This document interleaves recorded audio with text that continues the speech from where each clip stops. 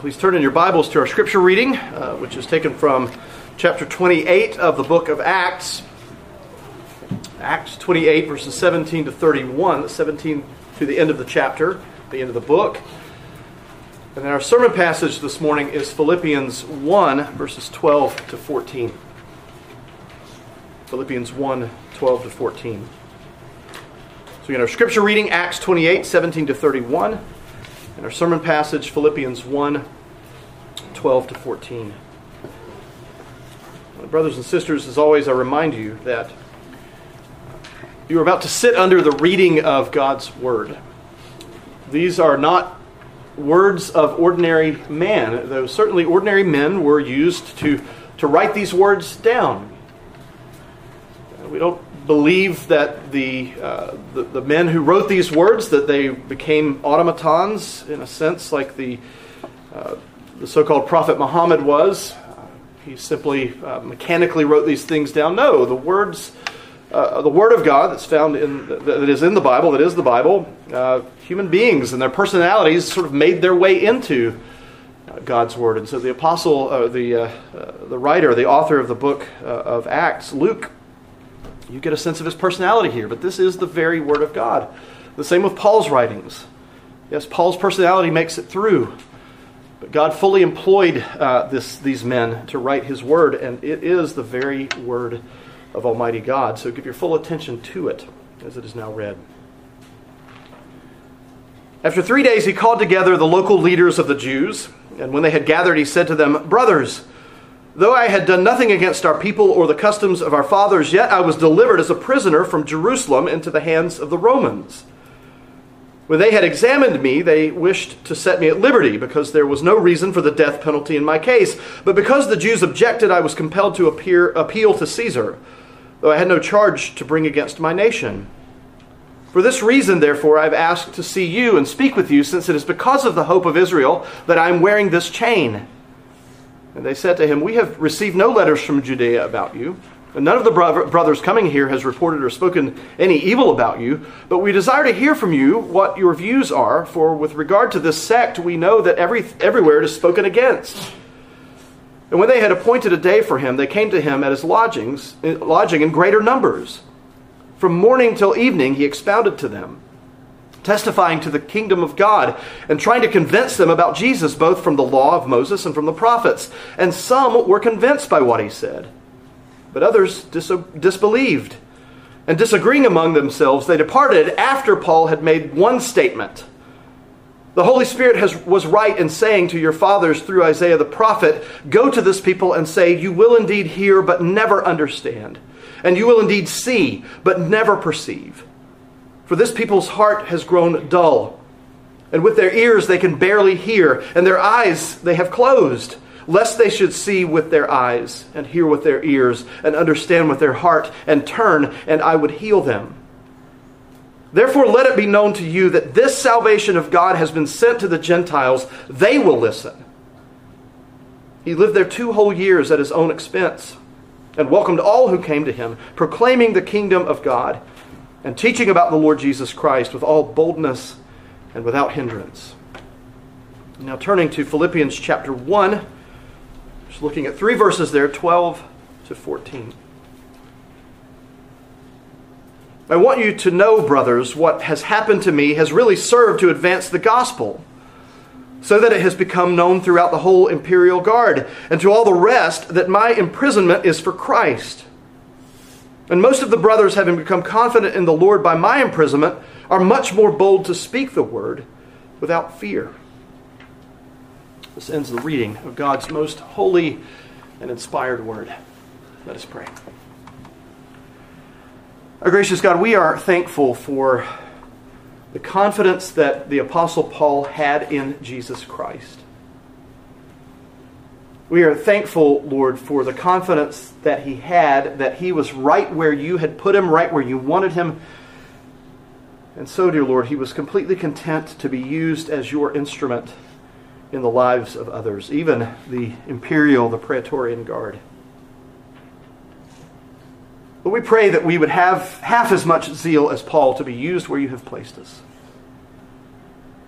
We pray, dear Lord, that you would indeed help us to see that where we are is exactly where you want us to be. And we pray, Lord, that you would help us to speak words of truth, words of life to those with whom we come in contact.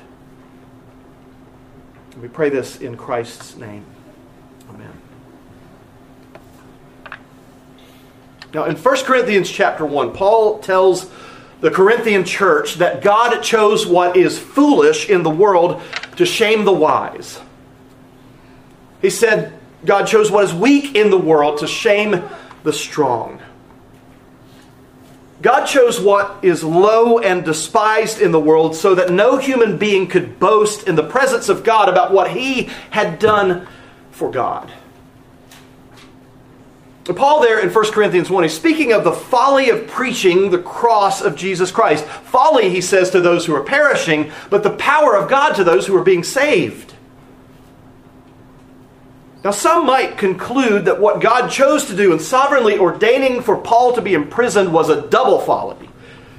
Using the preaching of the gospel by mere men to bring people into the kingdom of God was foolish enough. But having the primary evangelist of the early church end up under house arrest, chained to one of Nero's Praetorian guards, was even more foolish. And that's exactly where Paul found himself as he wrote this letter to the Philippian church. Now, this does not seem to be a good way to reach people with the gospel or to recruit future evangelists to proclaim the gospel. Being in jail does not seem like an effective model for church growth. And yet that's exactly what God did when he put Paul into the hands of the Roman imperial guard.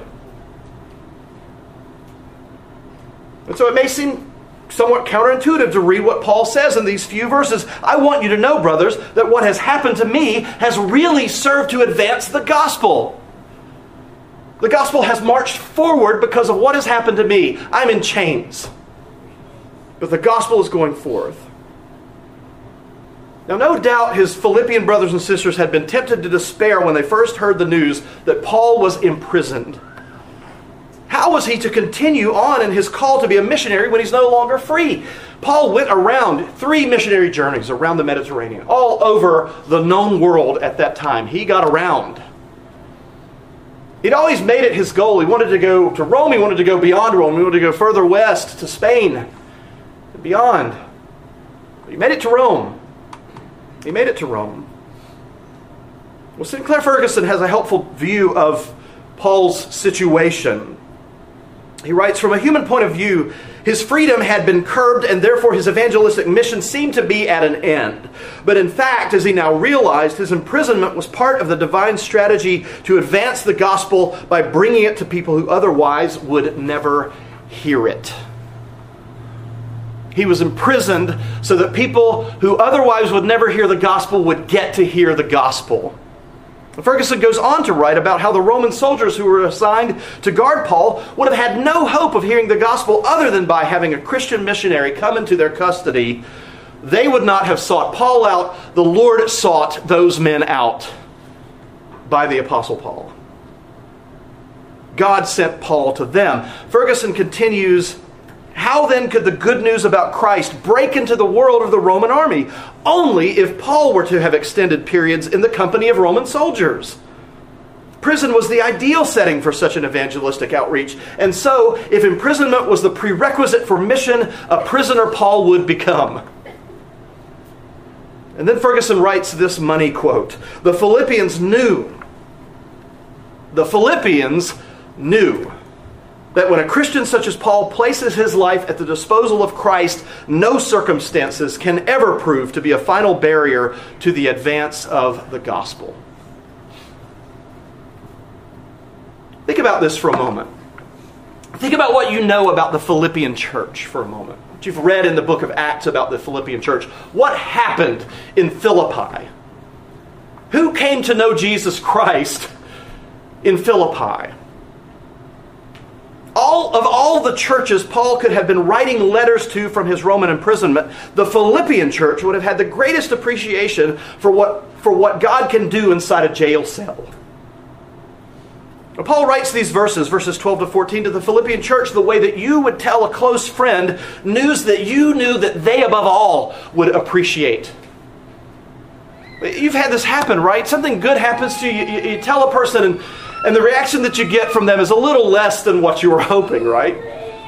They don't really appreciate it. But then I know that so-and-so is going to appreciate this. You can't wait to tell them. And they react to the news that you're telling them exactly the way you'd hoped. Exactly the way that you had knew that they would. The Philippians were these people, that person to Paul. He wants his brothers and sisters in Philippi to know he is thrilled, and he knows that they will be as thrilled as he is about what has happened to him. They'll be thrilled to know that his imprisonment has served to advance the gospel. Now that word advance, it's translated in the ESV, the word translated advance in the ESV, it's translated furtherance in the King James and the New King James, greater progress in the New American Standard. It's a word that, quote, most likely originates from a Greek nautical term for making headway into a wind, which ultimately came to indicate to make progress, to thrive. Now, some of you have been out on sailboats. Some of you are quite adept at sailing. I've been out on a sailboat once or twice in my life. I love nautical fiction, Royal Navy in the 1800s and the Napoleonic Wars. I love reading about things like that. And one of the things that you learn, it's very difficult when you've got a headwind, especially if you're trapped against a landmass and the wind's blowing at you. It's very difficult to tack against that headwind and get away from the coast to get to safety. And that's kind of the idea behind this word that's translated advance in the ESV. It ultimately came known to make progress, to thrive. And so perhaps because of its nautical origins, it began to be used to refer to military success.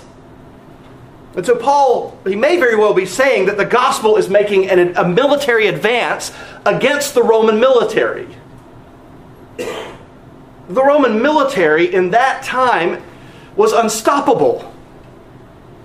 If you ever see how the Roman Empire advanced throughout the known world, it's amazing how far it advanced. And what Paul is saying is that the gospel is making a counter-advance against the Roman military. Paul says as much in verses 13 and 14. As one commentator puts it, Paul is saying in those verses, the gospel is an unstoppable military advance among Caesar's elite forces. Now, we don't know at what point in Paul's imprisonment in Rome that he wrote this letter to the Philippians. But reading chapter 28 of the book of Acts, you get a picture of this advance of the gospel that Paul is writing about in our passage. In that passage, he's talking about how he was trying to break into the Jewish population in Rome.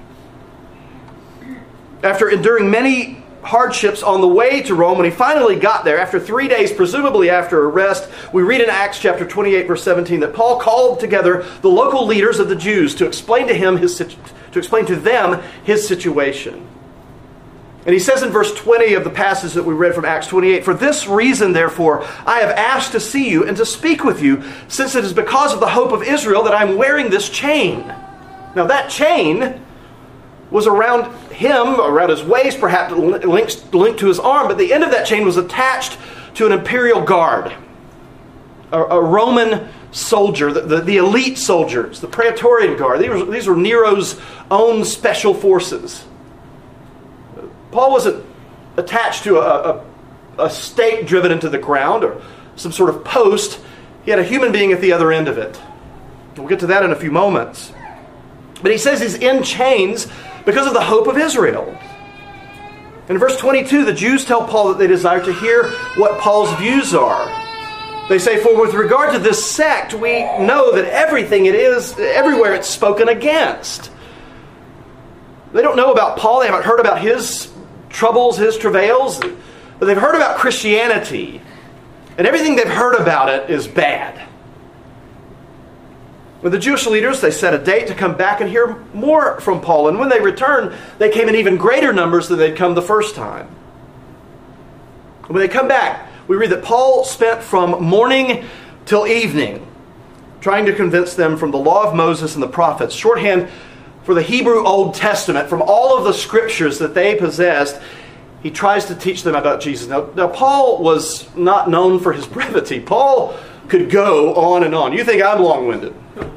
But of course, Paul would have held their attention. He would have held them captive for all of that time. But for hours, morning till evening, he's teaching them. He's preaching to them. He's trying to persuade them about who Jesus is, that he is the long-awaited Messiah for whom they've been looking. And verse 24 says that some were convinced by what he said. Some believed. Praise the Lord, some believed, but others disbelieved. But they all departed when Paul made this mic drop of a statement beginning in verse 25. The Holy Spirit was right in saying to your fathers through Isaiah the prophet, go to this people and say, you will indeed hear but never understand. You will indeed see but never perceive. For this people's heart has grown dull. And with their ears they can barely hear, and their eyes they have closed, lest they should see with their eyes and hear with their ears and understand with their heart and turn, and I would heal them. Therefore let it be known to you that this salvation of God has been sent to the Gentiles. They will listen. Now I maybe saw in Dr. Beale's slides, because he sent them to me a little bit earlier in the week, I might have seen that he was going to Isaiah. I didn't consciously pick this passage of this sermon today because it ties so nicely in with what he taught yesterday, but it does. Parables are intended to reveal to some and to conceal to others. Parables indicate judgment, and that's what's being talked about here. And there's some we can trust who they were shocked by what Paul said, and they came to believe. There were others who were utterly scandalized by what Paul said, and they completely rejected Paul's words here. In chapter 28, the entire book of Acts, it ends with Luke writing in verses 30 to 31 that Paul lived there in Rome for 2 whole years at his own expense, and he welcomed all who came to him, proclaiming the kingdom of God and teaching about the Lord Jesus Christ with all boldness and without hindrance. To the very end, Paul never gave up on his Jewish brethren. Based on everything that his fellow Jews had done to him, it wouldn't have been surprising to see Paul simply shake the dust off of his boots and move on, refusing ever to preach Christ to the Jews again. But that's not what he did. Here, nearing the end of his life, Paul makes sure to invite the Jews in Rome to come and hear about Jesus. And by God's grace, a few believed. But that's not where the real advance of the gospel happened. It happened among the Gentiles, among the pagans, among those who were not God's people, but who became God's people. To everyone who came to him during his 2-year imprisonment, Paul preached Jesus Christ with boldness and without hindrance. And as he tells the Philippians in our passage, the gospel advanced. It went out, it did not return void, it didn't return empty, it bore fruit. Now, back to our sermon passage. Paul says in verse 13, it has become known throughout the whole imperial guard and to all the rest that my imprisonment is for Christ. As surprising as this might have been to some of those who heard Paul's letter read to them at church on a Sunday morning in Philippi, there was at least one man in his family who knew exactly what happens when earthly powers try to contain the gospel. The Philippian jailer. What happened with the Philippian jailer? Paul was imprisoned. He was there in the prison. An earthquake happened of some sort. The prison gates opened, the doors opened. They could have fled. They did not flee.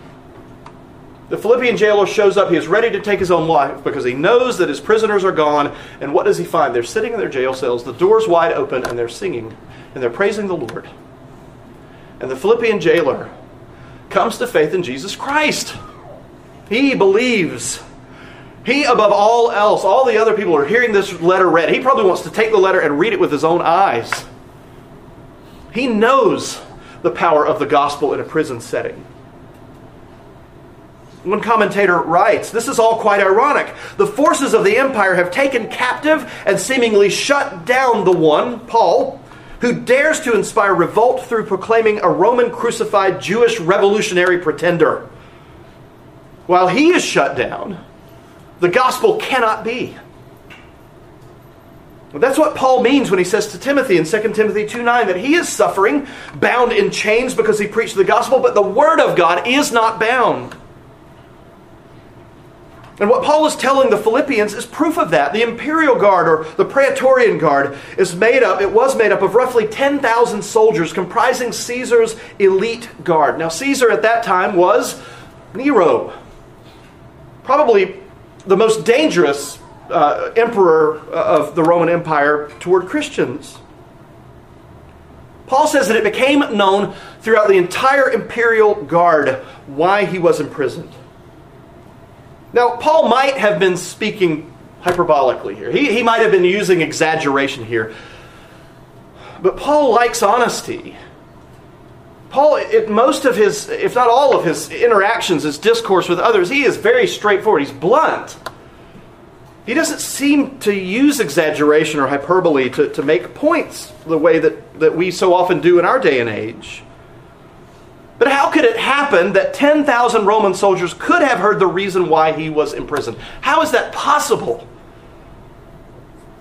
To our minds, it might as well have said 1 million or 5 billion had heard the gospel. But one commentator lays out a fairly reasonable explanation for how it could happen. Now, it's possible, and bear with me here. This is math. I'm not good at it. Some of you are very good at it. You could figure this out, probably help me out with it. But it's possible that Paul was chained to a member of the imperial guard for either 3 or 4 or 6 hour shifts per day, 24 hours a day, around the clock.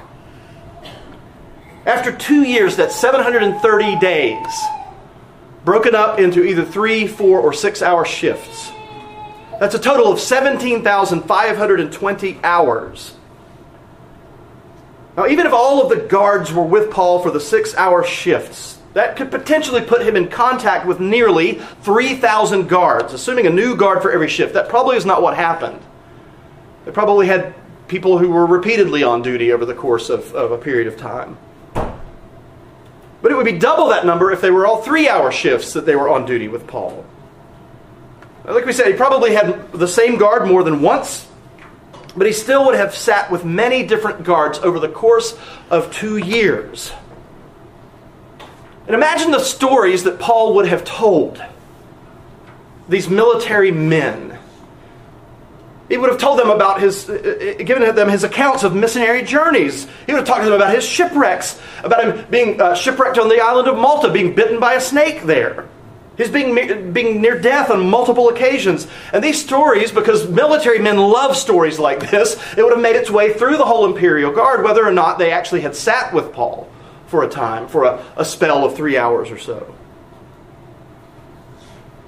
And so, it's safe to assume that some of the soldiers hearing these stories second or perhaps third hand, they would have wanted to go for themselves to hear with their own ears what Paul had to say. So at least 1,000 or 2 of the Praetorian guards sat with Paul for a minimum of 3 hours. That's not unreasonable to think could have happened during that time. And Paul would not have been one to waste those 3 hours. Now, he had to sleep sometime. But I bet Paul was willing to give up some of his sleep if it meant that he could share the gospel with a guard that he hadn't met before. Paul, just as he wasted no time upon his arrival at Rome and contacting the local Jewish leaders and inviting them over so that he could tell them about the Jesus for whom he was imprisoned, would have wasted no minute, much less an hour, talking about the Lord to the guards. And so what Paul is saying in verse 13 is that the reason for his imprisonment has spread to the 10,000 or so members of Caesar's elite imperial guard. He maybe didn't talk to every single one of them personally, but word has gotten out. His stories would have been vibrant and interesting. They would have captivated the imaginations of these men. They thrived. They didn't have phones to pull out and entertain themselves with games on their phone, solitaire, Minecraft, anything like that. They loved stories. And Paul was a consummate storyteller, but his stories always ended up with Jesus. His stories always served the purpose of talking about Jesus. Now, not all would have believed, but it's reasonable to expect that some of them did. Some lives of the imperial guard were changed forever by what they heard from the mouth of a prisoner. And because of what has happened to the imperial guard as a result of Paul's proclaiming the good news to its members, Paul says in verse 14 that most of the brothers members of the imperial guard who have come to faith in Jesus Christ. Most of the brothers, having become confident in the Lord by my imprisonment, are much more bold to speak the word without fear. So not only has Paul been afforded a once-in-a-lifetime opportunity to preach the gospel to a group of men who by nature and military environment would have been very hostile to it and isolated from it, but now the successes that the Holy Spirit has brought has emboldened others to do the same. Now, most people do not go out seeking to become martyrs. Most of us do not want to make martyrs of ourselves. Most people avoid hardship and pain. And so when you see one of your brothers thrown into prison because of his proclamation of Christ, the natural tendency would be to shrink back from it, to pull back, to sort of go low for a while. Not to call attention to yourself. Not to do what Paul has done, thereby avoiding his predicament. And perhaps that had been the case for some of the brothers of whom Paul speaks in verse 14. But most of them now, seeing how God has used Paul in his imprisonment to bring the gospel to pagan soldiers, have become confident that the Lord can use them too. That's part of the reason that Paul is writing the Philippians, to further embolden them to do what Paul is doing. Paul understands that he has been put there by God for the purpose of preaching to these lost soldiers. That's what he says just a few verses down in chapter 1, verse 16. He says, "The latter do it out of love, knowing that I am put here for the defense of the gospel." God ordained for Paul to be put in that place at that time for the purpose of bringing at least some of the imperial guard to faith in Jesus Christ. All of the hardships, all of the shipwrecks, all of the beatings, the starvation, all of this served God's purpose of bringing Paul to these soldiers in Rome so that they could come in contact with the good news. So the next time someone tries to throw up in your face, when you talk about election and God's salvation, and they say, well, what about the person on the desert island who never has a chance to hear the gospel? Well, you can tell them, if God can send Paul to the Roman imperial guard, who in effect were on an island by themselves, if he can reach them with the gospel, I'm sure he can reach somebody on a desert island with the gospel. If they are his elect, he will go after them and bring them home. It's exactly what he said he would do. Jesus said he would do, going after the one, leaving the 99 behind to bring them home. Paul understood this. He was not brought forcibly to Rome against his will. His will had become so subordinated to God's will that he shared God's will, whatever that may be. Paul wanted what God wanted, which is exactly how we are to be as well. And so Paul tells Timothy in 2 Timothy 2:10, "Therefore I endure everything for the sake of the elect, that they may also obtain the salvation that is in Christ Jesus with eternal glory." God will not fail to bring every single one of his elect unto saving faith. Not one who belongs to him will be lost. Not one.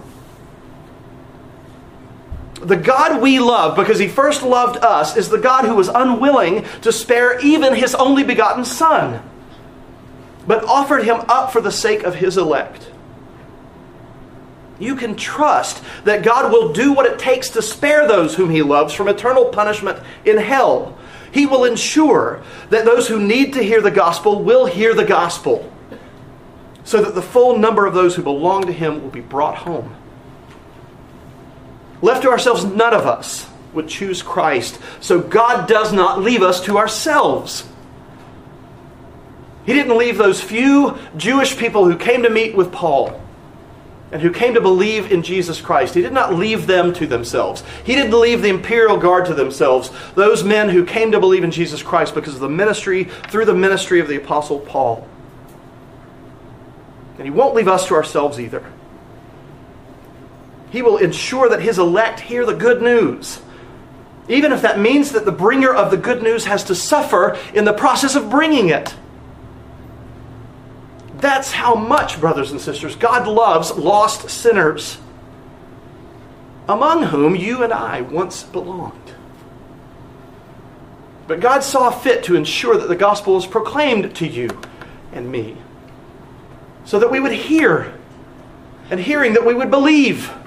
And believing, that we would have eternal life with Him. That is the gospel. That is good news. That is what is advancing. And no one and no thing can stop it. Amen. Let us pray. Our gracious God, we are thankful that the gospel continues to advance. We know, dear Lord, that great forces in this world are arrayed against it, so that if it were possible, it would be hindered. But we are grateful that the advance of the gospel is unstoppable, because you are driving it forth. It is by your power that the gospel is proclaimed.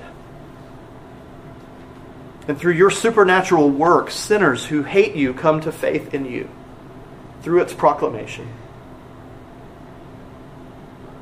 Lord, we pray for the advance of the gospel around the world and in this land. We pray, dear Lord, that your church would not lose her focus, that we would faithfully preach Christ and Him crucified, that we would proclaim that He is raised from the dead, and that there is no other name by which men can be saved.